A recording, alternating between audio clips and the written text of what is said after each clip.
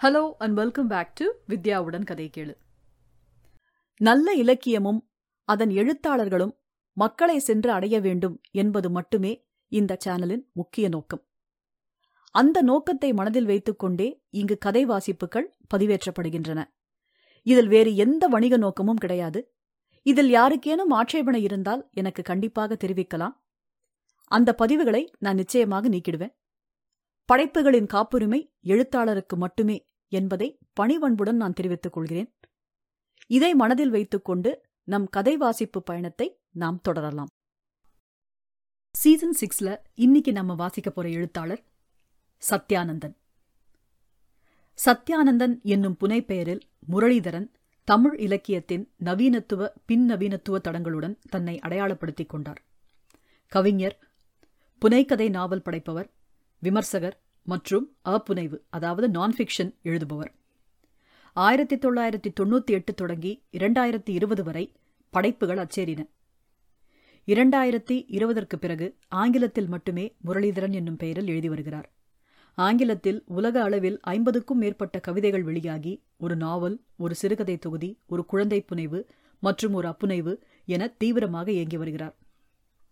உலக கவிதைகளை கவனப்படுத்தும் இவரது விமர்சனங்கள் முகநூலில் பன்னாட்டு உறுப்பினருள்ள 20க்கும் மேற்பட்ட குழுக்களால் பகிரப்பட்டு கவனம் பெற்று வருகின்றன. சத்யானந்தன் அவர்கள் எழுதிய எந்த சிறுகதையை நாம் இன்று வாசிக்கப் போகிறோம்? வாடாத நீலத்தாமரைகள். இந்த கதை மகாபாரதத்தின் பின்னணியில் அமைந்துள்ளது. இந்த கதையை நாம வாசிக்கிறதுக்கு முன்னாடி மகாபாரதத்தோட ஒரு கிளை கதையை நாம தெரிஞ்சுக்கிறது அவசியம்னு நான் நினைக்கிறேன். மகாபாரதத்தின் முக்கியமான மாற்று பாலின அடையாளம் ஷிகண்டி. பெண்ணிலிருந்து ஆணாக மாறியவர் இந்த ஷிகண்டி. ஷிகண்டி முன்பிறப்பின் சபதத்தின் நீட்சியானவள். முதல் பிறப்பில் காசி அரசனின் மகளாக அம்பிகா, அம்பாலிகா என்ற 2 சகோதரிகளுடன் பிறந்தவள்தான் அம்பா. சுயம்வரத்தில் சகோதரிகளை வென்ற பீஷ்மர் தன் தம்பி அஸ்தினாபுரத்து மன்னனான விசித்திர வீரியனுக்கு மணம் முடிக்க அழைத்து செல்கிறார். ஏற்கனவே சால்வ மன்னனை அம்பா விரும்பியிருந்ததால் இந்த திருமணத்தினை ஏற்கவில்லை. ஆகையால் சால்வனிடமே திரும்பி வந்தாள். பிறன்மனை சென்றவளை ஏற்க மாட்டேன் என சால்வன் சொல்லவே தன்னை சுயம்வரத்தில் வென்ற பீஷ்மரையே திருமணம் செய்ய வேண்டினாள். தன்னுடைய பிரம்மச்சாரி விரதத்தால் அதனை மறுத்தார் பீஷ்மர்.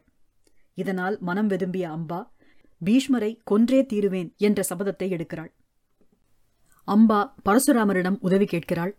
அவரும் அவளுக்கு உதவி செய்ய தயாராகிறார். ஆனால் பரசுராமருக்கும் பீஷ்மருக்குமான போரில் பரசுராமர் தோற்றுப்போகிறார். பீஷ்மரை கொல்வதற்கான சக்தியை தேடிப் போகிறாள் அம்பை. இமயமலையில் இருக்கும் பாஷுதா என்ற நதியின் கரையில் 12 வருடங்கள் கடுமையாக தவம் செய்கிறாள். பொறி புலன்களை அடக்கி அம்பை செய்த தவம் முருகப்பெருமானை அவள் முன்னால் நிறுத்தியது.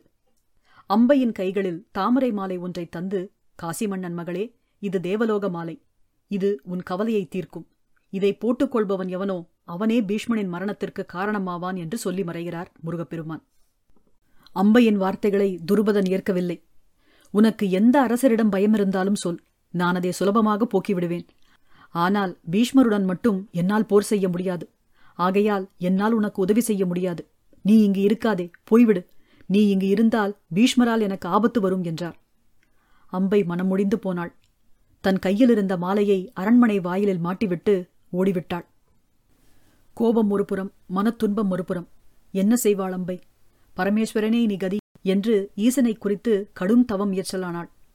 இறுதியில் சிவபெருமான் அம்பையின் முன் தோன்றி, பெண்ணே, உன் கடும் தவம் கண்டு மகிழ்ந்தோம். உனக்கு இன்னொரு பிறவி கிட்டும்.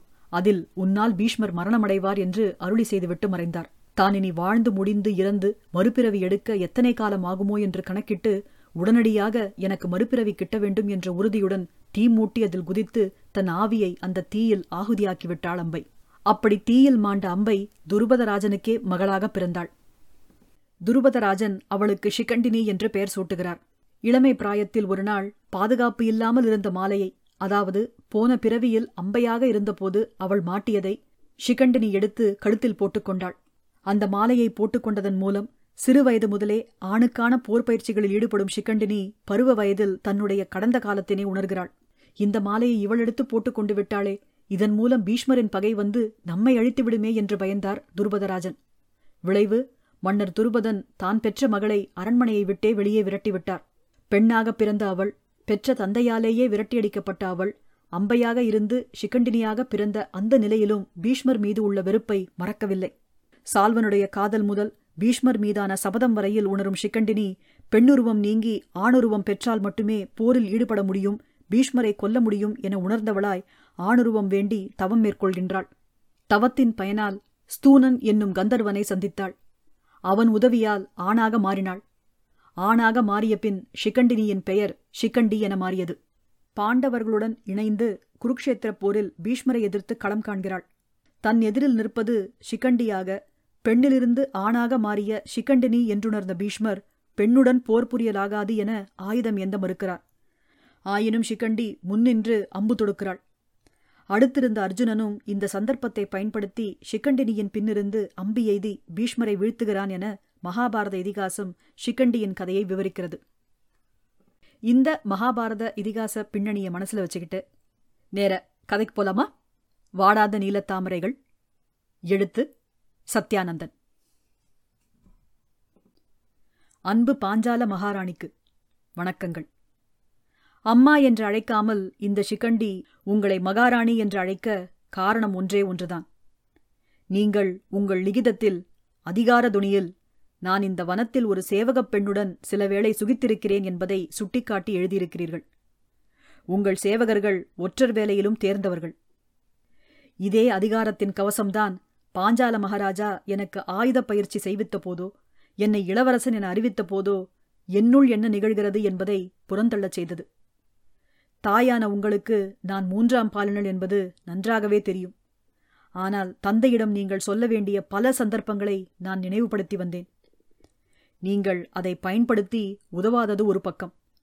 மறுபக்கம் என்னை பேச விடாமல், என் சகோதரி திரௌபதி அல்லது திஷ்யத்யுமனுடன் என்னை பழக விடாமல் அவர் என் அரண்மனையில் என்னை கைதி போல வைத்திருந்தார். அவர்கள் இருவருக்கும் நான் இரத்த சம்பந்தம் இல்லாதவள் என்றும் நீங்கள் என்னை வனத்தில் கண்டெடுத்தீர்கள் என்றும் திரித்து கூறப்பட்டது எனக்கு தெரியாது என்றே நீங்கள் இருவரும் நினைத்தீர்கள். நான் அம்பா என்பதும் பீஷ்மரின் முடிவு என் கையில் என்பதும் தெரிந்த பின்தான் இதை நிகழ்த்தினீர்கள். உங்கள் திட்டங்களை நான் யூகிப்பேன் என்று உங்களுக்கு தோன்றவே இல்லை. போர் பயிற்சிக்கு சென்ற முதல் நாள் என் கண்ணில் அந்த பூமாலை தென்பட்டது. பாஞ்சால அரண்மனை வாயிலில் வாடாமல் தொங்கிக் கொண்டிருந்த நீலத் தாமரைகளாலான மாலையை எடுத்து நான் என் அறையில் வைத்ததும் நீங்கள் எச்சரிக்கையானீர்கள். தனிமைப்படுத்தப்பட்டால் பீஷ்மரை விட்டுவிடுவேன், நிர்கதியாகி செயலற்றவளாகிவிடுவேன் என்றே முடிவும் செய்திருந்தீர்கள். பெற்றவள் மகாராணி என்னும் பீடங்களை விட்டு ஒரு கணம் யோசியுங்கள். பூர்வ ஜென்மத்தில் அம்பாவாக எனக்கு நிகழ்ந்த அநீதிகள், என் மனதை ஆழக்கீறிய பீஷ்மரின் செயல்கள் வேறு எந்த பெண்ணுக்கேனும் நிகழ்ந்திருந்தால் அவள் மீண்டும் ஒரு பிறவி எடுத்து அவரை கொல்லும் வலிமை காட்டியிருக்கவே மாட்டாள். மனம் உடைந்து பைத்தியமாகியிருப்பாள். என்னை என் சகோதரிகள் இருவருடன் சுயம்வரத்தில் வென்று தன் மன்னன் விசித்திரவீரியன் முன் நிறுத்தி அவரும் என்னை நிராகரித்து மற்ற இருவரையும் மணந்தது என்ன அவமானம் என்பது பாஞ்சால ராஜாவுக்கு புரியாமற் போகலாம். ஒரு பெண்ணான உங்களுக்குமா புரியாது மகாராணி? உண்மையில் விசித்திரவீரியன் செய்த அவமானம் அந்த நொடியில் எனக்கு ஆறுதலாயிருந்தது. என் காதலன் இளவரசன் சால்வனை மணம் முடிக்கலாம் என்ற வாய்ப்பு என்னை பூரிக்க செய்தது. பீஷ்மர், விசித்திரவீரியன் இருவரின் கத்திகளை விடவும் கூர்மையான ஒன்றாக சால்வன் என் நெஞ்சில் ஆழப்பாய்ச்சினான் நிராகரிப்பின் கோடாரியை. அதன் பின் மீண்டும் பீஷ்மனிடம் வந்தால் மீண்டும் சால்வனிடம் திருப்பி அனுப்பினார். நாய் போல சால்வனிடம் மன்றாடினேனே, அவன் மீண்டும் நிராகரித்தானே. அந்த தண்டனை நிரபராதிக்கு இழைக்கப்பட்ட கொடிய அநீதி. பரசுராமர் பீஷ்மரின் குரு என்பதால் அவரிடம் அடைக்கலம் புகுந்தேன். தன் சீடனிடம் தோற்ற பின் அபயம் என வந்த பெண்ணை அவரும் கைவிட்டாரே. இதெல்லாம் எளிய இறந்த கால சம்பவங்கள் இல்லையா உங்களுக்கு? இந்த ஜென்மத்தில் நான் இச்சித்ததெல்லாம் பீஷ்மரின் முடிவு என் கையில் நிகழ்வது மட்டுமே. என் திருமணத்தால் நான் பீஷ்மரின் தூரத்து உறவுக்குள் இருக்காமல் ஆக்கிவிட முடியும் என நினைத்து தாசர்ண நாட்டு இளவரசிக்கு என்னை மணம் முடித்தீர்கள். ஆனால் அவள் எதிர்காலத்தை கருத்தில் கொண்டு முதலிரவுக்கு முன்னே அவளிடம் நான் 3ஆம் பாலினள் என்பதை போட்டு உடைத்து மீண்டும் உங்கள் முகத்தில் விழிக்க விரும்பாமலேயே மனம் புகுந்தேன். என் சுதந்திரம் பீஷ்மரின் முடிவு என்பதை உணர்ந்து நீங்கள் சேவைக்கு தாதிகளையும் காவலுக்கு வீரர்களையும் அனுப்பினீர்கள். நான் லிகிதம் எழுதும் இந்த பருத்தி துணியில் அங்கங்கே சொற்கள் என் கண்ணீரால் கலைந்திருக்கின்றன. ஆனால் கலையாமல் மங்காமல் என்னுள் அவமானத்தின் வலியும் பழி தீர்க்கும் ஆக்ரோஷமும் குழிந்துவிட்டு எரிகின்றன. பீஷ்மரின் அநீதிக்கு பழி நிச்சயம் தீர்ப்பேன். கடுந்தவத்தில் சிவபெருமானின் மகன் கார்த்திகேயன் எனக்களித்த நீலத்தாமரை மாலை அணிந்து சிவனின் வரம் எனும் ஒப்பற்ற சக்தியால் பீஷ்மரை கொல்லும் வரை இந்த அம்பா எனும் சிக்கண்டி ஓயமாட்டாள். என் வயிற்றுக்கு மட்டும்தான் பசிக்கும் என நீங்கள் முடிவு செய்ய வேண்டாம். இன்னொரு பெண்ணுடன் சுகித்திருப்பது என் சுதந்திரம் என்பதையும் மறக்க வேண்டாம். உடலுக்குள் உயிர் இருப்பதால் அடுத்த பிறவி தாமதமாகிறது என்றே என் உயிரை மாய்த்து கொண்டு வரம் நிறைவேறும் மறுபிறவிக்கு தயாரானவள் நான். என் உடலை கொல்ல மட்டுமல்ல, அதற்கு பசித்தால் புசிக்கும் உரிமை எனக்கு எப்போதும் உண்டு. பீஷ்மரை கொன்றதும் என் பிறப்பின் லட்சியம் நிறைவேறும். அதன்பின் நான் உங்கள் வாரிசு என்பதால் நீங்கள் கொள்ளும் அவமானமும் முடிவுறும். என்னால் இன்றே அதை செய்ய முடியும். ஏன் செய்யவில்லை நான் என்பதை காலம் காட்டும். மகாராணி பீடத்தை தாண்டியும் கசியும் தாயன்பில் நீங்கள் அனுப்பிய ஆடை ஆபரணங்களுக்கு நன்றி. அன்பு சிகண்டி. குருக்ஷேத்திர யுத்தம் 8ஆம் நாள் இரவு. சிறிய அரண்மனையோ என வியக்க வைக்கும் கூடாரம். தீப்பந்தங்களுடன் சுற்றிலும் வீரர்கள் காவல் காத்து நின்றனர். பீமனுக்கு இருவர் தோள் வலி தீர எண்ணெய் வைத்து நீவிக் கொண்டிருந்தனர். அர்ஜுனன் மீது அம்புப்பட்ட இடங்களில் மஞ்சள் மற்றும் மூலிகை சாறை பூசியிருந்தார்கள். தருமர் ஆழ்ந்த சிந்தனையில் இருந்தார். யாதவ மன்னர் ஸ்ரீகிருஷ்ணர் வருகிறார், பராக் என குரல் கொடுத்தபடி ஸ்ரீகிருஷ்ணர் முன்வர மூவரும் எழுந்து நின்றனர். அவர் பாதம் தொட்டு வணங்கினர். கூர்ம வியூகத்தை பீஷ்மரே அமைத்திருந்தாலும் நாம் அதை உடைத்திருந்திருக்க வேண்டும் என்றார் கிருஷ்ணர். அர்ஜுனன் பதில் பேசவில்லை. உங்களுக்கு தெரியாதா வாசுதேவா, தன் மகன் இரவான் கொல்லப்பட்ட துக்கத்தால் அர்ஜுனனால் அந்த வியூகத்தை முழுமையாக சிதறடிக்க இயலவில்லை என்றார் தர்மர். பொழுது சாய்ந்ததால் மட்டுமே நம் சேனை தப்பித்தது, கிருஷ்ணர் பதிலளித்தார். கடோத்கஜனை காக்க புறப்பட்டேன் கிருஷ்ணா என்றான் பீமன். கிருஷ்ணர் சில நொடிகள் மௌனம் காத்தார். பின்னர், உங்கள் மைத்துனி சிகண்டி களமிறங்க வேண்டிய காலம் வந்துவிட்டது. அது அவமானம் என்றான் அர்ஜுனன். நீ மேலும் விளக்க வேண்டாம் பார்த்தா. நாளை நீ பீஷ்மரை வெல்லும் பட்சத்தில் அவள் வரமாட்டாள் என்றார் கண்ணன். குருக்ஷேத்திர யுத்தம் 9ஆம் நாள் இரவு. இன்றைக்கு பீஷ்மர் தான் யார் என்பதை காட்டினார். அர்ஜுனன் தடுத்திருக்காவிட்டால் என் சபதத்தையும் மீறி என் சுதர்சன சக்கரத்தால் வதைத்திருப்பேன். இனியும் என் திட்டத்தை நீங்கள் ஏற்காவிட்டால் தர்மம் தோற்கும். பாஞ்சாலி சபதமும் பீமன் சபதமும் என்றுமே நிறைவேறாது. தங்கள் முடிவுக்கு நாங்கள் கட்டுப்படுகிறோம் என்றார் தர்மர். யாரெங்கே? சிகண்டியை வரச் சொல்லுங்கள் என்றார் கண்ணன்.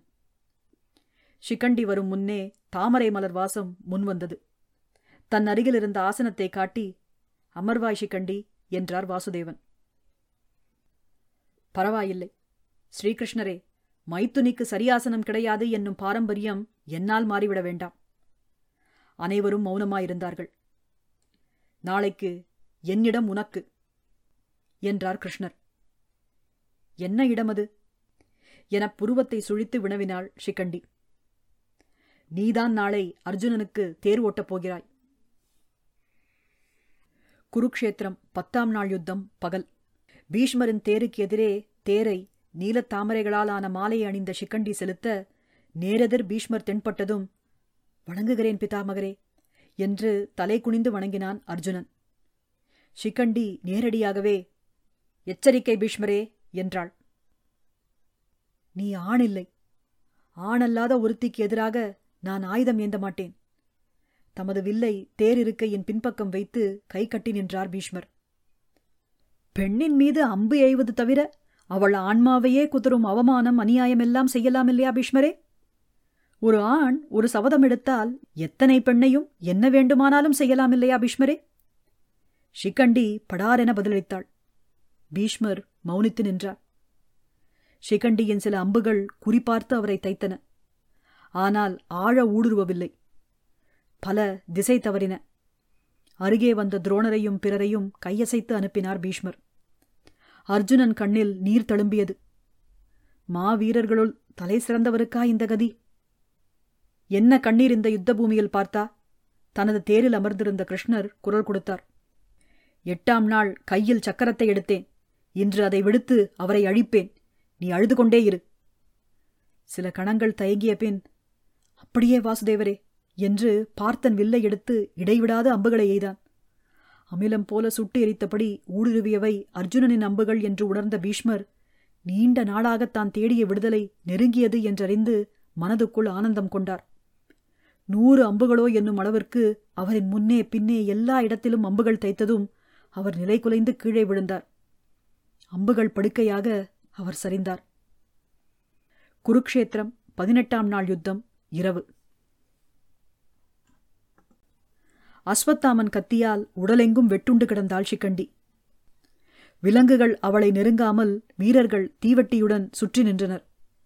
தனது புதல்வர்களையும் சகோதரனையும் இழந்த திரௌபதிக்கு ஆறுதல் கூறிக்கொண்டிருந்த கிருஷ்ணர் விவரம் கேட்டு ஓடோடி வந்தார். மருத்துவர் ஒருவர் காயங்களை துடைத்து கட்டுப்போட்டபடி இருந்தார். ரத்தம் கட்டுப்படுத்த இயலாமல் வழிந்து கொண்டிருந்தது. மிகவும் சிரமத்துடன் வலது கையை அசைத்து அருகே வா என்றாள் சிக்கண்டி. அருகே சென்று அமர்ந்து அவள் தலைமீது தடவி கொடுத்தார். என்னை மடியில் வைத்துக் கொள்ளுங்கள் வாசுதேவா, மெல்லிய குரலில் இறைஞ்சினாள். அவளை மடியில் கடத்தி கொண்டதும் கிருஷ்ணரின் பட்டுவேட்டி முழுவதும் ரத்தம் பரவியது. மகளே என ஒருமுறை அழையுங்கள் கிருஷ்ணா. மகளே என்று சொல்லி முடிக்கும் முன் அவர் குரல் கம்மி, அவர் கண்களில் நீர் வழிந்தது. என் அம்மாவிடம் ஒன்று சொல்ல வேண்டும், செய்வீர்களா? தலையசைத்தார். ஒரு லிகிதத்தில் ஏன் நான் முன்னரே பீஷ்மரை அழிக்கவில்லை என்று புதிர் போட்டிருந்தேன். இன்று பாண்டவர் வெல்ல தடையாயிருந்த பீஷ்மர் வீழ நானே மூல காரணமானேன் என வரலாறு பேசும், அதற்காக என்று கூறுங்கள். மூச்சு திணறிக் கொண்டிருந்தது. பேச சிரமப்பட்டாள். வரலாறு ஆண்பால் பெண்பால் அல்லது 3ஆம் பால் பேதமற்றதுதானே கிருஷ்ணா? கிருஷ்ணரால் பதில் கூற இயலவில்லை. ரதசப்தமிக்கு இன்னும் சில நாழிகைகளே மிச்சமிருந்தன.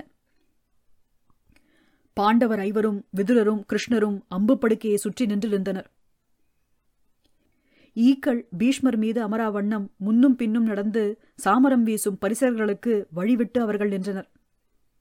அவர் உடலில் பல இடங்களில் போடப்பட்டிருந்த பருத்தி துணியினாலான கட்டுக்கள் மீது பச்சையும் மஞ்சளும் கலந்த நிறம் பரவியிருந்தது.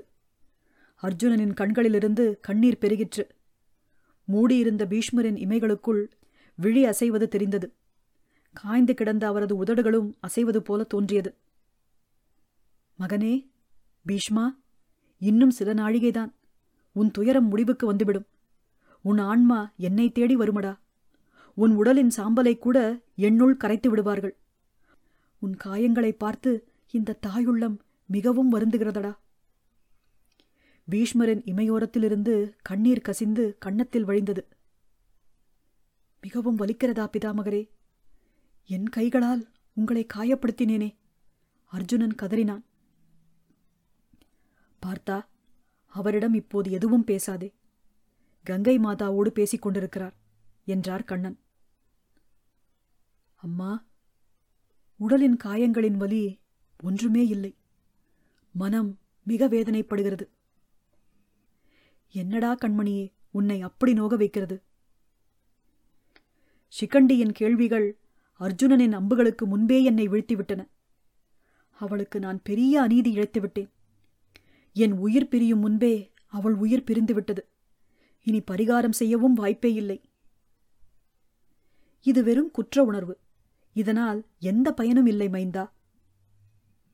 ஆனால் மனம் வருந்துவதும் கழிவிரக்கம் கொள்வதும் பயன் பார்த்து நடப்பதில்லையே தாயே.